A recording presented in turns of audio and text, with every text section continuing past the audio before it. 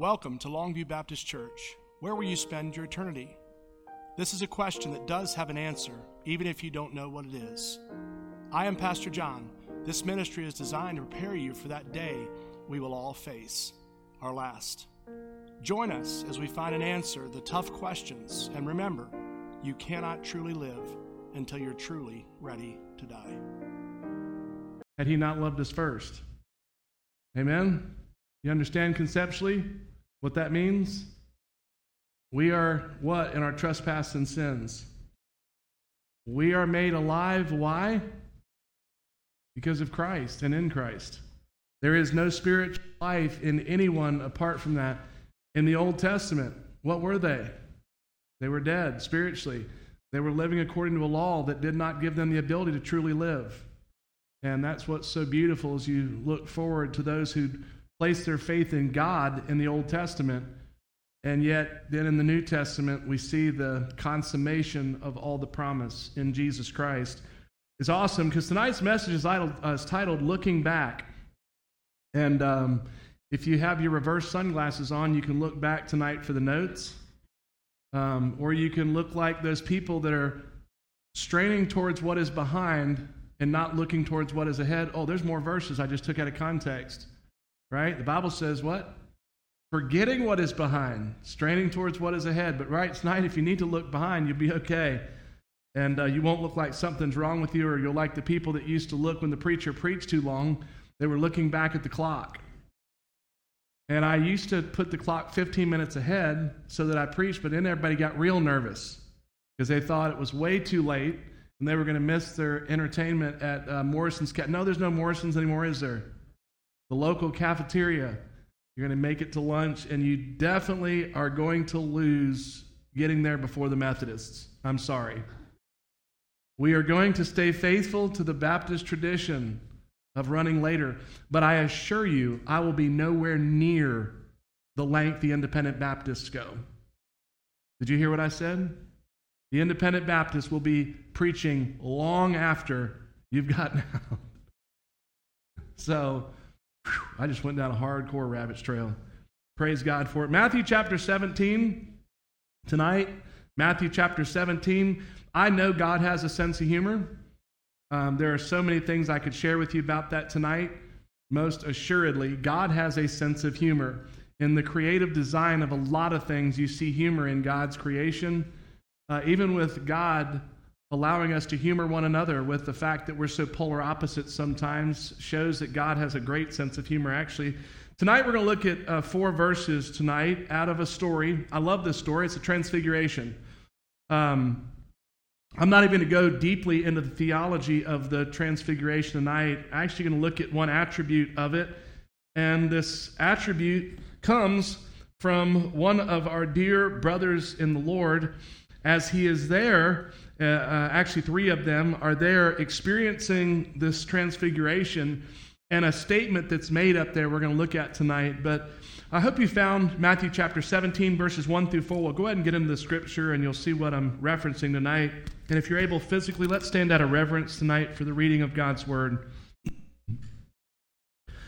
After 6 days, Jesus took Peter, James, and his brother John and led them up on a high mountain by themselves. He was transfigured in front of them, and his face shone like the sun. His clothes became as white as the light. Suddenly Moses and Elijah appeared to them, talking with them. And Peter said to Jesus, "Lord, it's good for us to be here, and I will set up 3 shelters here, one for you, one for Moses, and one for Elijah." Let's pray. Father, thank you tonight, Lord, for your word, God, the challenge of it, the encouragement, the conviction. Father, all that your word does. God, I pray as we know your promises that it will not return void, but will accomplish what it was sent to accomplish. God, we pray this for every assembly all over the globe tonight, that ones would come to saving faith in Jesus Christ, grow, and be conformed greater into your likeness. Father, we commit this time to you. We ask it in Jesus' name we pray. Amen. You may be seated. So verse 1 and 2 again, after 6 days, Jesus took Peter, James, his brother John, led them up on a high mountain by themselves, transfigured in front of them. His face shone like the sun, clothing became as white as the light. We'll stop there. First thing I want to share with you tonight is this: seeing God's power is a blessing from Him. Now, I'm not even talking about if you were there, that would have been an amazing thing to experience. I could not imagine being there with Jesus. Amen. Can you imagine then with Elijah and they're conversing? We hear this part that they're having conversation. Doesn't say what it is. It doesn't really matter what it is.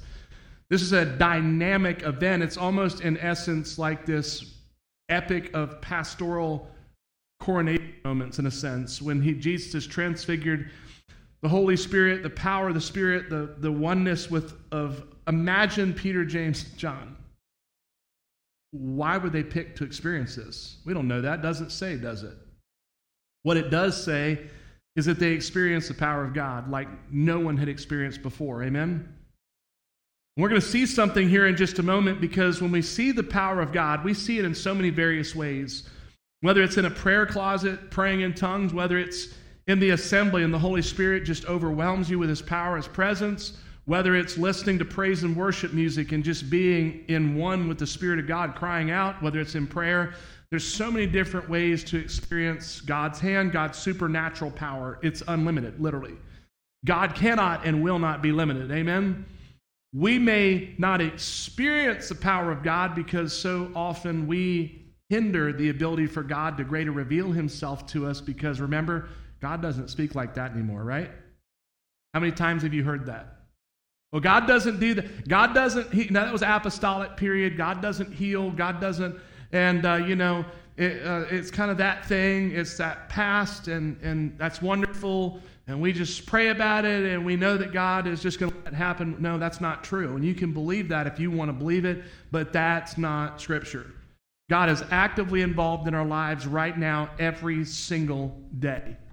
So the question becomes, you see God's power today in a mighty event in your life, whether it's in the quietness of a prayer closet with that movie prayer War Room, or whether it's you singing praise and worship and it's as if the Spirit of God descends and dwells within the midst of your assembly by yourself driving down the road. Nonetheless, you are going to be on a spiritual high, aren't you? This is a question. What happens when these events happen? They're wonderful times. But is this the everyday life of a believer? No. There's certain periods of time that God reveals Himself in greater ways.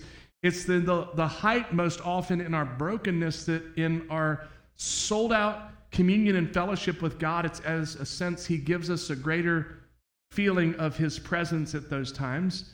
Sometimes in comfort, sometimes feeling like I did at one point where it's almost as if God is holding you. Is that the thing with which you hang on to then for the rest of your life and you focus back on, and that is the culmination of your worship and the height of your walk with Him? It better not be. But that's the battle that we face as humans. And we're going to see that in just a second. Listen to verse 3 and 4 again. Suddenly Moses and Elijah appeared to them, talking with Him. Then Peter said to Jesus, Lord, it is good for us to be here. I will set up 3 shelters here, one for you, one for Moses, and one for Elijah. And we'll stop there. Don't focus on the miracles of yesterday. Live today seeking to honor the Lord with all you have, all your heart, all your soul, all your mind, all your body, all your strength. Because look at what Peter's saying. I'm at the pinnacle of what I would want to experience spiritually.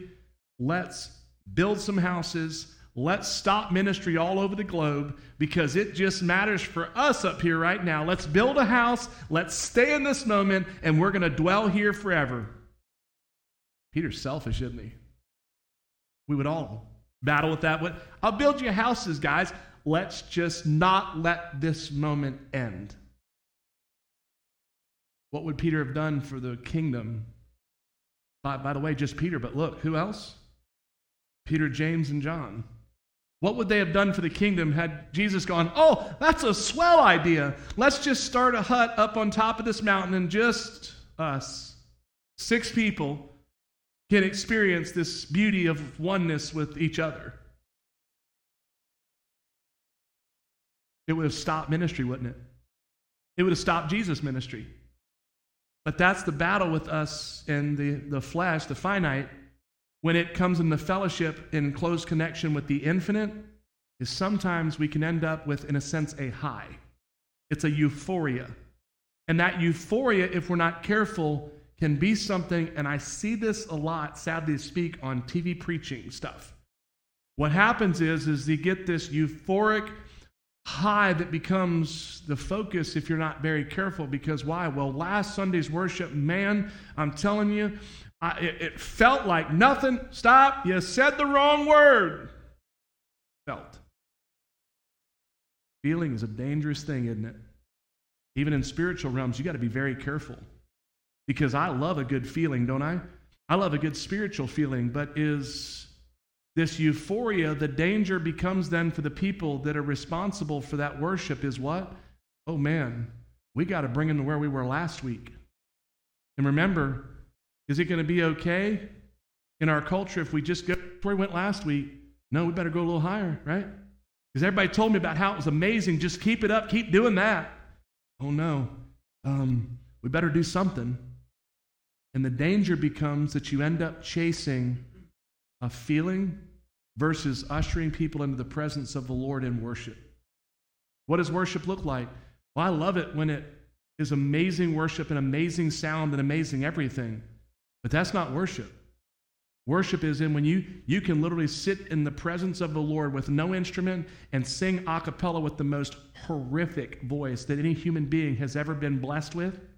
And you can enter God's presence, in some cases, much more incredibly than a 15-stringed orchestra with smoke and lights ever dreamed of doing. Why? Because the authenticity of that person in that prayer closet singing in utter praise and worship unhindered is a pleasing aroma to the Lord. But the wrong heart and mind and motivations of 15-stringed orchestra or anything else for that matter, if it's not right, it is not only a pleasing aroma, it's a stench in the nostrils of the Lord. Because where the Spirit of the Lord is, there is peace, but if there is not the blessing of God and the motivations, we end up with a Revelation chapter, church at Ephesus. And it doesn't matter what it looks like, what is the heart, what's the intention, and what is it leading you to? I have been places where there was no avoiding the fact that the music was nothing more than entertainment under the guise of worship. I remember so vividly one instance of this where I actually was nauseated. I was nauseated over it because it was so unspiritual that I sat in there, and I'm trying to refrain from anyone seeing what I'm feeling because I was at a funeral the day before and I was still at that city for the funeral in another state thousands of miles away. And I'm sitting there going, and I said, God, what's wrong with me? What is wrong? Why? What's wrong with me? Am I burned out? Am I tired? Why am I sensing an oppression in the midst of this worship? So I sat there and I continued to pray against it. I continued to pray and I prayed. And after I got done, the people I was with, godly people, beyond a shadow of a doubt, sold out, spiritually sensitive people, I got in the car and I said, is there anything weird that you sensed in there? And they said the music was oppressive. And I said I wasn't going to say anything because I thought it was just me and I was off base and I was trying to repent, but I didn't want to repent of it until I was sure of it. But what had gone on, they said that was merely for entertainment and not worship. And it was very telling as I experienced that because that was the first time that I'd ever experienced that before. And it's dangerous, though, because the human emotion desires emotional experiences, right? I know I do. Listen, remember, I was in the Christian music business. I know what some worship and some praise. I was at the first Gaither homecoming ever in Indianapolis. Listen, I know what some incredible godly musicians can do, but I also know the polar opposite of that. Danger, though, of us in our human form is that emotion is so deceptive. Why? Because emotion can deceive us into believing, if we're not careful, something spiritual. Is it emotional or is it spiritual? Peter's falling victim to him and of himself, because this is a very godly moment. This is a Holy Spirit-led divine encounter, right? Peter, though, is taking this out of context now and wanting to make this very awesome experience a euphoric, self-induced euphoria that he stays in and dwells in. Because why? It feels good and I like this. Was that the purpose of this? No. This was the Jesus ministry in essence being put on steroids, and Jesus was getting ready to go out and going to go and he's going to wear it out. Jesus was come to do what he was supposed to do, and this was in essence this moment in history, not for Peter to freeze and have Moses and Elijah in these little huts up there having a little party by themselves. And that's the danger that we fall into, that we've got to be so careful about, because the miracles of yesterday are a blessing that we need to embrace for what they are. We cannot live the rest of our lives on those miracles of yesterday. Oh man, it was so awesome. 15 years ago, it was the most amazing thing. Man, God met me right where I am. I hope you've had something more than an experience that God has met you with 15 years ago. I hope God is intervening in your life literally on a daily basis. I hope God is divinely, and it doesn't matter, even in supernatural provision, I hope God is meeting us on a daily basis needs. God has intervened in our lives somewhere and healed someone that he, as an answer to prayer that we've prayed about, he has met the things that God's done in the midst of this. How many people have we prayed over and God has dealt with situations that could not have been humanly dealt with? Anybody know? Amen. God answers prayer, doesn't he? But we've got to be so careful, because the human emotion can take us to places where we chase an emotional experience and we want to dwell there from now on. Now, is it okay to reference if Peter was saying, man, you'll never believe it, right? That's how it starts out with, right? You'll never believe it. We were up on the Mount of Transfiguration. It was incredible. It's okay to share that story. But that can't be the pinnacle of everything that you believe and everything that you know.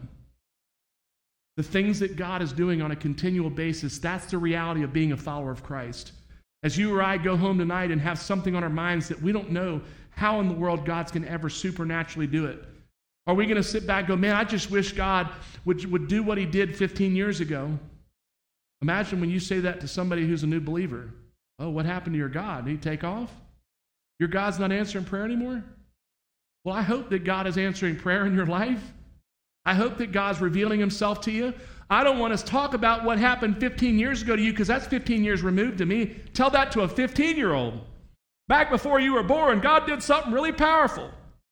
Well, I hope he did something in the last 15 years, because that sounds like he took off. That's not the God that I want to know about. That sounds like the God that said, well, I've done enough here. I'm out of here. That deistic kind of God. I want that God that's intricately involved every day in my life, that sustains me on days when I can't put one foot in front of the other, when I don't have a clue which end is up. When you mom are at home with those kids and you go, God, I can't do this another day. That God that says, hey, cast all your cares on me. My yoke is easy, my burden's light. That God that gives you 2 Corinthians chapter 12, 9 and 10, not just for Paul, but it's for you right now. His power is made perfect in the weaknesses of us, which is continual.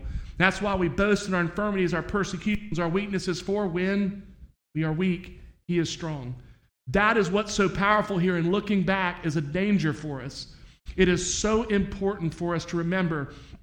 Raise your Ebenezers now. What's your Ebenezer? So is your rock of remembrance. Remember where God brought you from. Don't ever forget the broken mess you were when Jesus Christ reached down in the height of your brokenness while you were dead in your trespasses and sin. And he what? Made you alive in Christ as you cried out repentance to him. By the way, the first prayer God ever heard from you or me was the prayer of repentance. He never heard one before that. What do you mean? I prayed all kinds of prayers before I got saved. Doesn't matter. Those never hit the wall. They hit the ceiling, hit the walls, and disappeared into infamy. God cannot hear the prayers of sinners unless it's a prayer of repentance. Amen? Because until Jesus Christ becomes your eternal high priest, there is no ability for us to enter the Holy of Holies, the eternal high priest, the presence, his fellowship den, which is his throne. There is no possible way until Jesus Christ and us have that meeting where we recognize he's God and we are not. He is our Savior. He's our King. We're not our own. There's no way to the Father but through him. And when we confess our sin, place our faith and trust in Jesus Christ, that is when God hears our prayers. And that's an exciting thing. Then we move on from there. I hope that the salvation experience for you is not the height of your walk with Christ. If so, we've got problems, amen? Because daily there should be new heights of glory. What do you mean? New heights as you're growing in Christ, as you're being discipled, as God begins to pour his thoughts, his heart out to you. What do you mean? Do you mean that it gets much better than this? Oh, absolutely. Well, you mean I'm more saved then? No. Delight yourself in him. He gives you the desire of your heart. Seek him with all your heart. He will be found. Ask and it shall be given you. Seek and you shall find. Knock and the door will be opened. You want that relationship with the Lord? Do you want to feel like you're Peter on top of that mountain? You get in God's presence continually. You delight yourself in him. You pray without ceasing. I had a conversation with someone today talking about the real estate mentally, and I say this a lot because it's very important. You know, when it comes to worry or it comes to fear, it comes to ungodly thoughts, temptation of any sort, I just don't know what I'm going to do. Well, the Bible says to pray without ceasing. What that means is you pray and don't stop. Well, I mean, how, Brother Jonathan, can you pray all the time? Well, you can. And not only when you get done praying for everybody that you know and you get done praying for our government that God would get a hold of it and there would be repentance not only in this nation but all over the globe, I will encourage you to do what a brother in Christ shared with me probably 10 or 12 or 15 years, no, it's been about 16 or 18 years ago now, when he said, listen, you can pray through the alphabet. I was like, well, what do you mean? He said, well, you start going through the attributes of God and you start with A. And he says, I just start saying you are the Almighty. You go to B, he is beautiful, all right? C, the Christ child, all right? D, he's our deliverer. E, he's excellent, all right? F, he is faithful, You keep on going. G, he's God. H, holy. I, the incarnate. J, he's Jesus. All right, and what's really cool is he went back, he did the whole alphabet. Then he went back and he used different words. And there's so many that you can literally pray without ceasing. So if you want to ask me what you're going to pray about and you just forget, you don't know what else to pray, I will be glad. I will give you, ready, a litany of things that you can pray. And I assure you there will be not more hours in the day than you have things. There'll be more things than you have hours in the day. But what's amazing is when you are in prayer, you're not able to be fearful. You're not able to be anxious. You're not able to struggle with what to do because your mind, there's one thing, unless you're going to tell me, I'm multifaceted in my worrying ability, stop it. No, when you focus on that, you cannot focus on those other things. So I want to challenge you to have a moment like this, and it starts in your prayer life. We can find excuses why we shouldn't.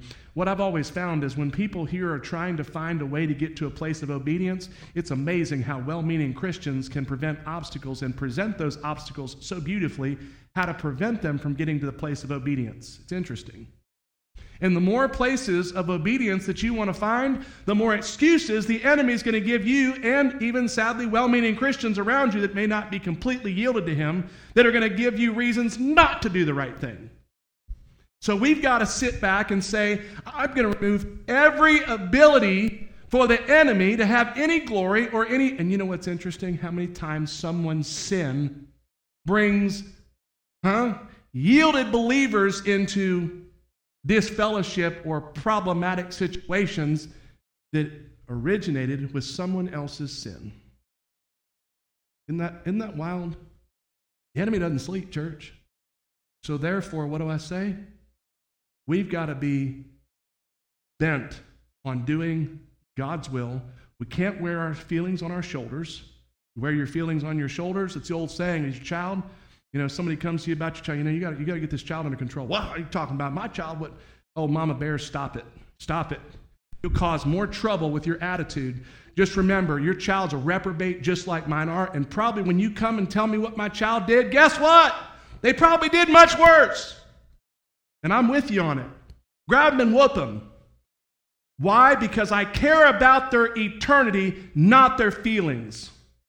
And if you care more about your feelings or, I don't want nobody else getting near my child, then you don't want to be involved in church fellowship, because Scripture demands that you see my child like your children. And if you don't see it like that, you're out of step with Scripture, not me.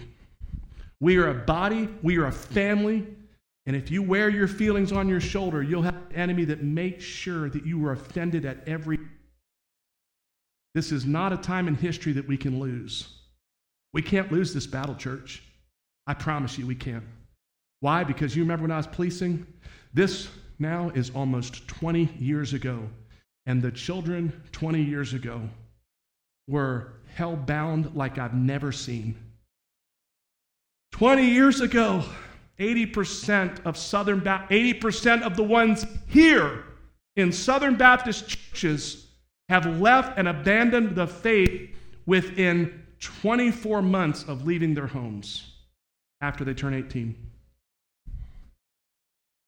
If you remember, I preached a lot on this, talked a lot about this.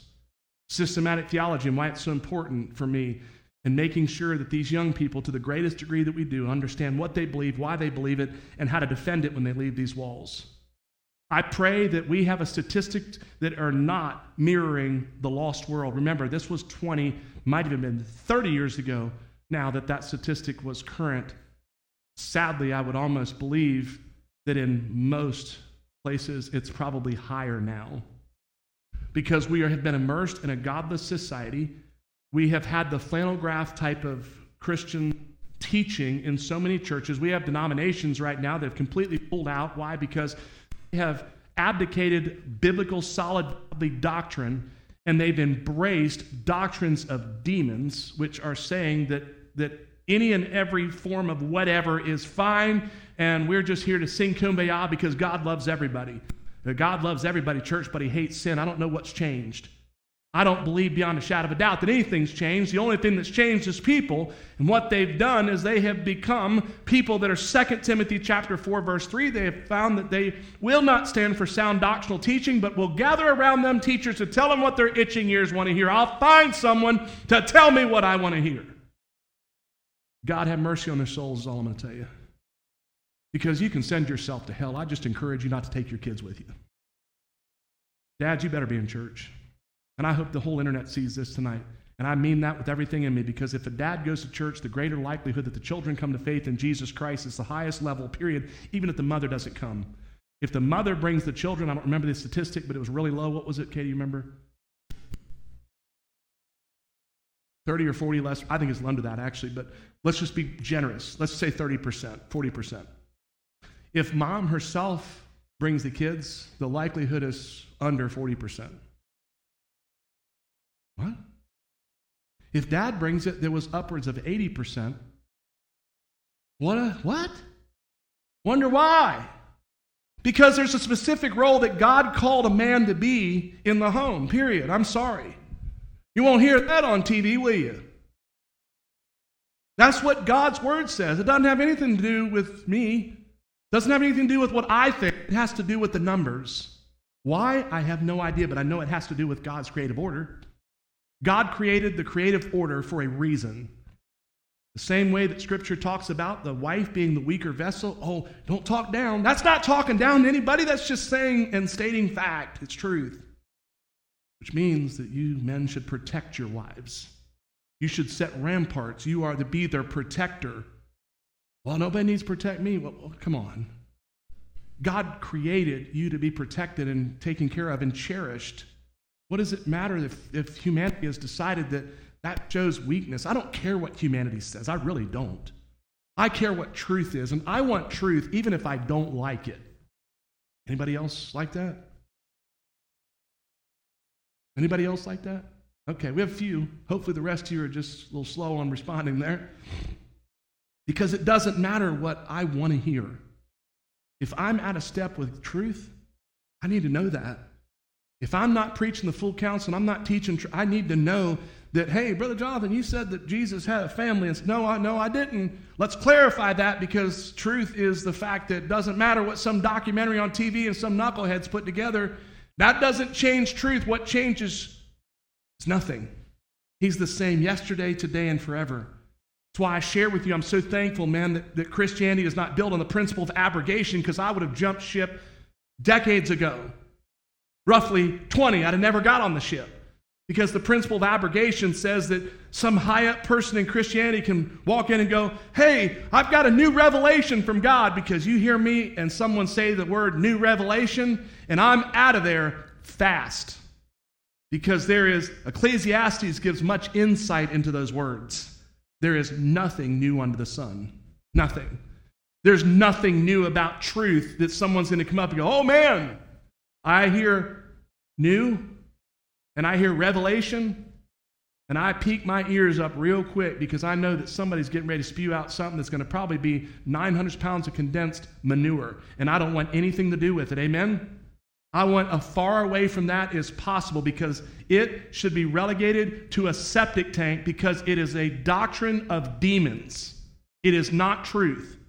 I know that the unchanging truth of God's word, you might, as I shared with you last week or the week before about how we don't grasp kind of the farming model now. We don't have a lot of sheep farmers anymore. We have a few in our church, thankfully, that can probably attest to what I was talking about with that. But for the most part, we don't have people that have an intricate knowledge and understanding of sheep. Well, the scripture speaks a lot to sheep and goats and farming and things of that nature, and the law of harvest. What you sow, that shall you also reap. So how do we translate that in the day's culture? You don't have to change the scripture to do it. What you do is have somebody that understands the scripture and is wise enough to go and do a little bit of research on animals, and understanding that sheep have no protective mechanism. They're really dumb. Amen? They're easily deceived, and they are extremely weak in the ability for them to want to live. They have no will and no desire to live. So they're very dependent on the shepherd. Hence, the reason I love Psalm 23. The Lord is my shepherd. I shall not want. Well, what that means is the shepherd's going to provide everything. He makes me lie down in green pastures. I shared with you a couple weeks ago about how important that is, because sheep, if you have nothing for them to eat, they don't sleep well. You know that sheep are nervous? They get real nervous. They worry. You know what else?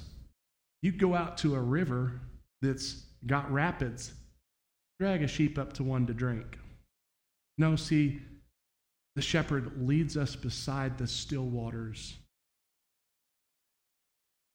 restores our soul, guides us in the path of righteousness for his name's sake. Yea, though I walk the valley of the shadow of death, what? He's already there. I was standing in the room with someone today who, in a very short order apart from some divine miracle, is in hospice because they are going to die. Yea, though I walk the valley of the shadow of death, I will fear no evil, for thou art with me. Thy rod and thy staff, they comfort me. That's interesting. You know what that rod does? You know what the other end was that the shepherd held, right? Had the crook on, the shepherd's crook. You know what that was for in some circumstances? When the sheep would get down somewhere, the shepherd couldn't reach it. If it started to go over a little bit of a cliff and it was down in a hole, the shepherd couldn't get down. They didn't have no ladders. They didn't have a UTV with some kind of special operative equipment. No, they could turn that upside down and grab that sheep around the neck and pull it out. The rod and thy staff, but guess what the rod also does at times? The rod has to correct. So when that sheep would start to go somewhere, it's able to inflict a couple love taps so that that sheep knows that the shepherd loves it and is trying to protect it. And if that sheep continues to do that, what did the shepherd have to do at times? Anybody know? Sometimes they have to break their legs. You know what it would do if it broke its leg and had to get to a place where they were going? It would have to put over the shepherd's shoulders and carry it, or if it would get hurt without that happening. But everything you see about the shepherd, it's so interesting because when you recognize how much the shepherd loves the sheep, you start to get this incredible picture of these helpless creatures that are incompetent and incapable of doing anything in and of themselves. I want to just tell you, I just spoke about us. But we have a shepherd that's willing to do everything. And where you sent that this week about anointing my head with oil and the flies and the larva that could have been laid in the eyes and pink eye. People don't know this from flies. Pink eye.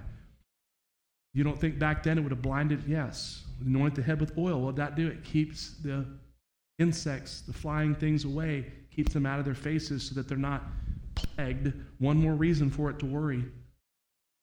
The cup runneth over because why? The shepherd provides everything. And I love the fact that surely goodness and mercy shall follow me all the days of my life, and I will dwell in the house of the Lord forever. See, that picture of sheep is just so fitting for us and the shepherd's promise of supernatural provision in every respect, covering everything that we could ever need. See, don't focus on the miracle of yesterday. Focus on today. Live seeking to honor, to glorify, to live for the Lord with everything that you have. Set your eyes, your focus on Him, the author, perfecter, the finisher of our faith. The path that God has laid before us today, it's not about those euphoric times. Those are wonderful. I'm not saying to minimize in any way.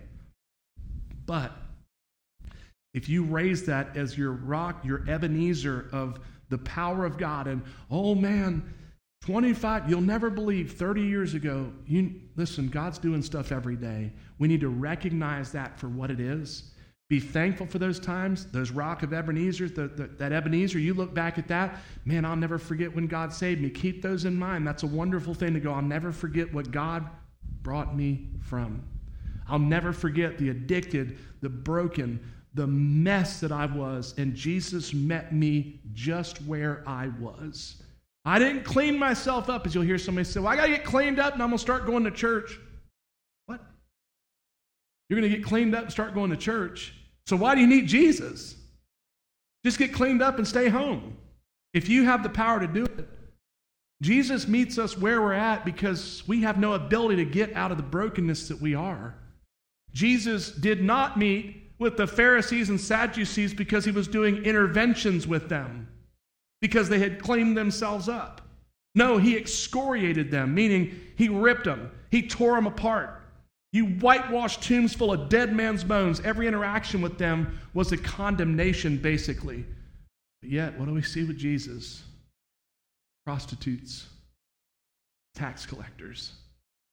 He goes as far as to say, I've not come to call the righteous, but sinners to repentance. You know what he said? He said, the body of Christ is not a house for the holy, it's a hospital for the sick. And that's what it is. That's why you've heard me say this, have your life all together and everything's wonderful, you have no problems and everything's great and peachy and euphoric. What are you doing here? Because if you're normal, life is tough. Relationships are tough. Working's tough. Your health is tough. Your kids are relentlessly impossible at times. You know what I'm talking about. That's life.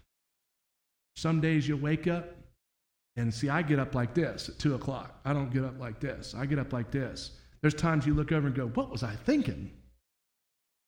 Some of y'all tried to think you never thought that once. Yeah. What in the world was I thinking when I walked down the aisle? Was I delusional? There's going to be days like that. There's going to be really good days. You're going to have amazing times. And you know what's so awesome? Those will trump all of those other minuscule number of days that you looked over and said, what was I thinking? Because that's life. And your kids are going to go out one day and God forbid you have a prodigal child. It will grieve you to no end. It will bring you to the place of an ulcer in your stomach or sickness or whatever it might be because you anguish over the choices that they're making, or you feel as the enemy comes and says, if you hadn't screwed up, they wouldn't be such a mess right now. And you've already confessed anything you didn't do because as a parent, you do the best that you can do with what you have, because there's no parent out there that's going, let me see how I can mess their life up and make them as godless as any human being could ever be. Nobody does that. If you do, you're warped and twisted to help. And I'll just leave it at that. But you are trying to do the best that you can with what God's given you for God's glory. And you look back, especially at my age, and you realize there's a lot of things you just didn't do right. You did it with the greatest of intention, but you just didn't do some things right. And you want to go back, but we can't. We don't live with regret. We confess if something is sinful that we engaged in with them, and the attitudes we had, or the actions and the way we tried to deal with things. You repent of that and you go forward, though. You cannot be a victim to your past, and it's wonderful because even with my son, he said about a year and a half, right before his cousin died, we were talking at Christmas, both of them were together, and my son said, he goes, Dad, I got to this place where I realized you are not the issue for the problems in my life. I own responsibility. I made choices, and I live by those, and I die by those. And it was really good to hear that because, sadly, I hear most kids these days that sit around and victimize themselves by, my daddy had, my mama hadn't done that, I wouldn't be such a mess. And I said, what's wrong with you? What's wrong with you? Ben Carson could have said that. He could still be living in the projects in Baltimore. Why? Because, poor me, I had no father and I lived in the projects. But Ben Carson wasn't going to be a victim of circumstance. He decided to use that as the catalyst with which to achieve incredible things as what? Pediatric neurosurgeon. It came from the hood. To God be the glory, amen? What an awesome picture of casting off victimhood. And that's one of the problems with our culture is we're living in a state of chronic victimhood now. And victimhood will never allow you to live in the fullness of Christ. It won't. Because it blames everyone for everything, and it becomes a systemic issue that never stops. Ready?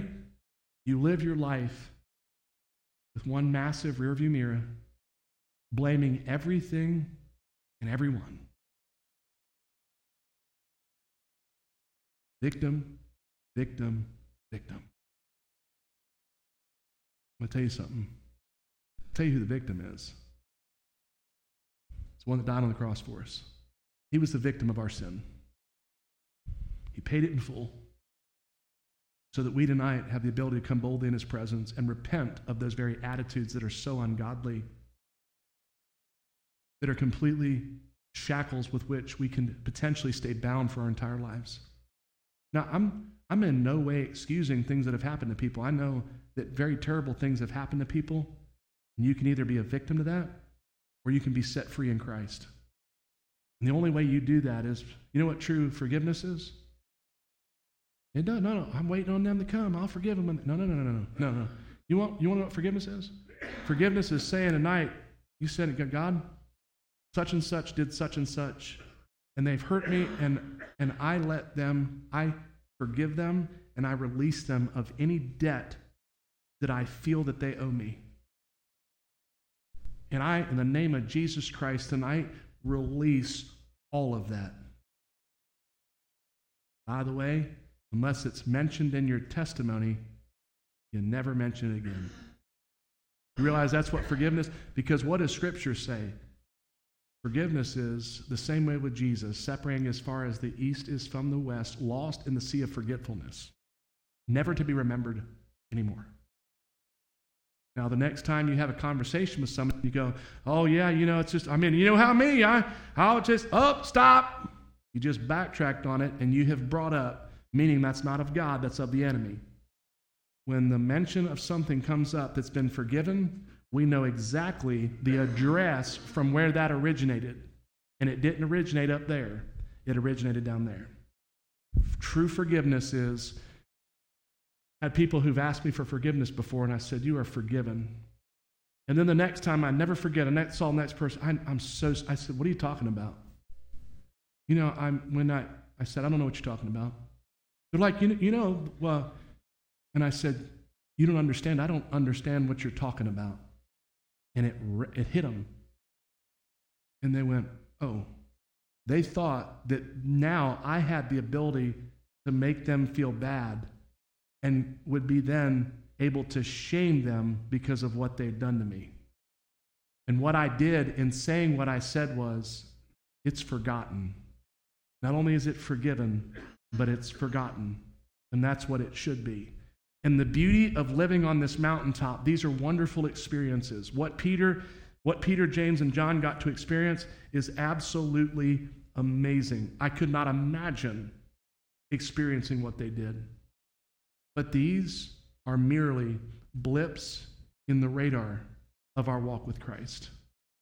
These are beautiful experiences that God gives us. And it's nice to springboard off, and this is what you hear me talk about, the euphoria of mountaintop experiences. These are very important for us to experience. These mountaintop, in the presence of God experiences that fundamentally transform us. It's those times when we feel that communion and fellowship with God like no other time in our life. But don't forget this. The greater transformative works of God in our life do not occur up there.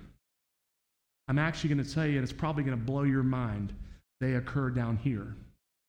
In the deepest of valleys, the trials and the tribulations are what grow us. James chapter 1 tells us that. And that's why it says, consider it pure joy when you face trials of many or diverse kinds. The testing of our faith, it goes farther on there, so that we might be complete, not lacking anything. God is preparing us, church. I'll never forget 2 weeks after I'd gotten back with my thumb, and I shared with you because God had laid it so heavily on my heart, and I said, church, God allows us to go through these experiences, and I said, this has been a very difficult one. And I said, but what I do know is God allows us to go through these experiences because he knows what's ahead.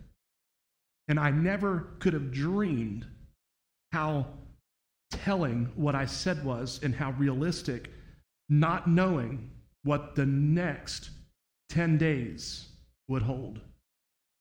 God did. And I say this with all sincerity, I'd let my arms be taken off to not have had to experience what we experienced on December 9th of 2022. I would lose, I'll even go as far as to say my arms and my legs, because physical scars heal. The emotional ones take decades, if ever. Amen? But church, on the far side of this, I can't say it yet because I haven't seen, it's not at that place yet. But I will go back to the 1960s when my parents were in Peru.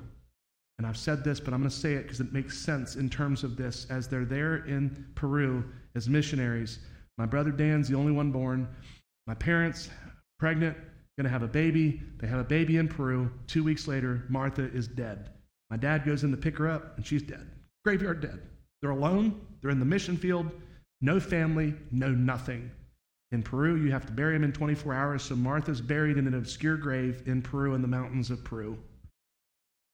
My mom and dad both almost completely lost it, like completely destroyed them. In that moment, can you imagine someone walking up with such good intention? God works all things together for good. They probably would have been beaten if it was me, and you said that to me. I'll be honest with you. I would not be able to promise you that I wouldn't respond harshly. I'll just leave it at that. Thankfully, nobody did that. But see, now as we're able to look, I actually hit me one day when I was preaching here. My mom had talked about the fact, and she didn't even say this to me, she had talked about the fact that they were not going to have any more children. They had a boy, they had a girl, they were not going to have more kids. My mom was going to have her tubes tied, and that was over. Amen? Okay, done. What do we know would have happened? My brother Tim, who's now the Chief Justice of the Appeals Court in Florida, would not have been born. And guess what? I wouldn't have been born. None of our kids would be here. I don't know where Longview would be. But this is the awesome beauty of God. God was still God in the mountains of Peru when my parents were on the mission field. And God knew that the appeals court was going to need a chief justice who loved the Lord, their God, with all their heart, soul, mind, body, and strength.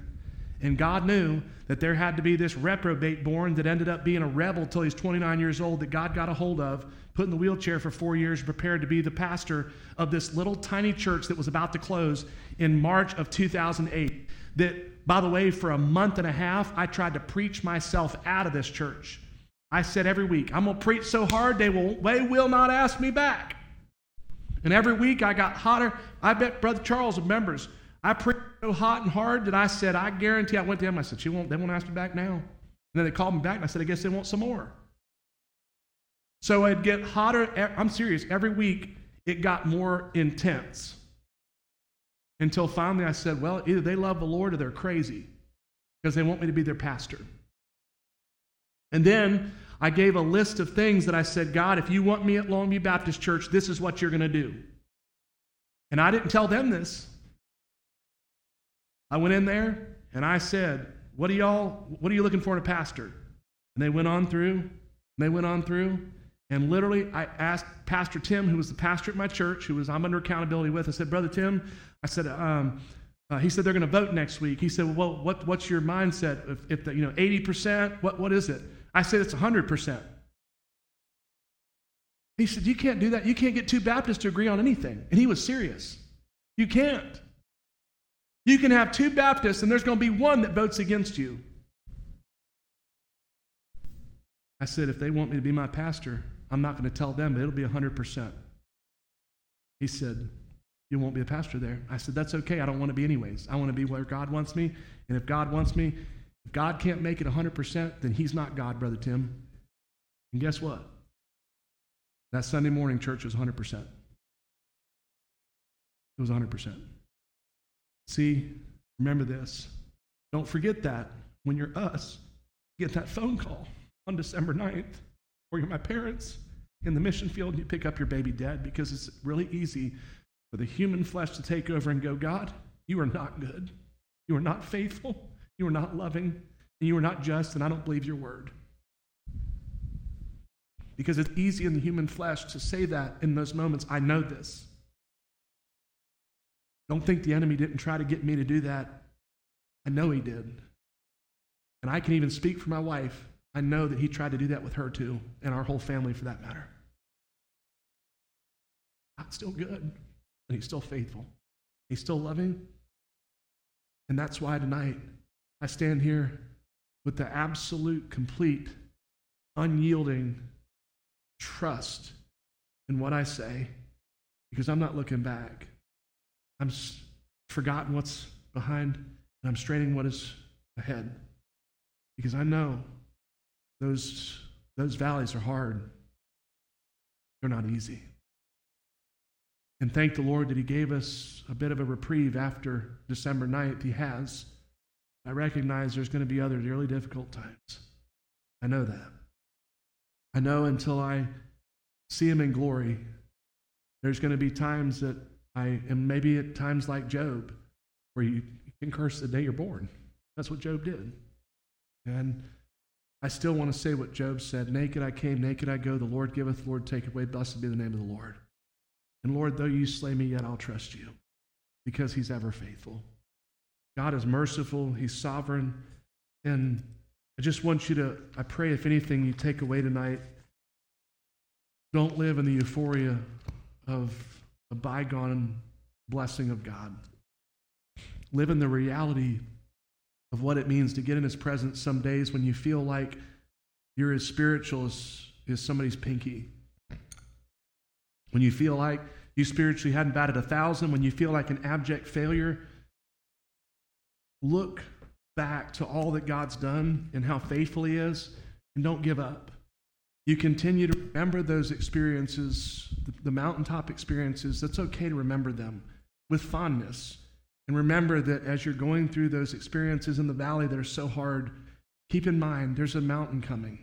There's a mountain coming. I know this. But I need to go through this growth because God is preparing me. And the deeper those valleys are, the more incredible those ministry experiences will be. The part we have a hard time with is the training period in the meantime. It's not easy. It's not. I know this. It's not. The 4 years that God had me in bed as he prepared me for this, and I had no idea he was doing it. You think it was easy? No. It was as if my entire world, 29 years old, able to lift anything, do anything. I was the man of man. I was the man. That was what I was. And God said, boom, I'll put you down until people are wiping your bottom for you because you won't be able to do it yourself. Because he had to break me of that self-reliance that us as man's man, this day and time, it doesn't take much to find, it takes a ton to find a man. These days, our culture has been filled with, sadly, people that don't know what they are. And as a man, you're supposed to be that person, but guess what? You have to always give the glory to God and recognize the blessing of God being the source of all of that strength. And you can be a man's man as long as you're God's man. Because when you're God's man, you give all the glory to him. Your strength comes from him. You are willing and able to allow someone to help you, because that is not an attack on your masculinity. It is the man who's able to see the blessing someone gets out of being able to help you and be a part of the body of Christ. Amen? God has blessed us with one another. And tonight, I pray as you look back at the fondness of the blessings that God's given, but strain ahead and remember the valleys, the mountaintops, and everything in between is God's preparing us as we're in this sanctification process for graduation day. And graduation day is the day that we breathe our last breath. And that is where we are transformed. The glorification occurs, and we will dwell in his presence forever. Let's pray. Father, thank you for joining us today. We pray that God's word has encouraged you. You feel like you've had fellowship and been at home with family. Today, if God has moved in your heart, and today you would like to make him not only the Savior, but the Lord of your life, first, it's important to know that we are sinners. We're born sinners. No one can bridge the gap that was separated when sin broke what God had created so beautifully. If today you know you're a sinner in need of a Savior, and you know that Jesus Christ was born, lived a sinless life, and died on the cross to pay for your sin, today, if you want to, you can trust him as your Lord and Savior. It requires you to pray and in faith ask him to save you, to forgive you of your sins, to cleanse you, and you want to live for him. I pray today, if you do that, that you will reach out to us. We would love to get you connected in a church body, a church home, wherever that might be, and get discipleship around you so you can grow in this new life that you found in Christ.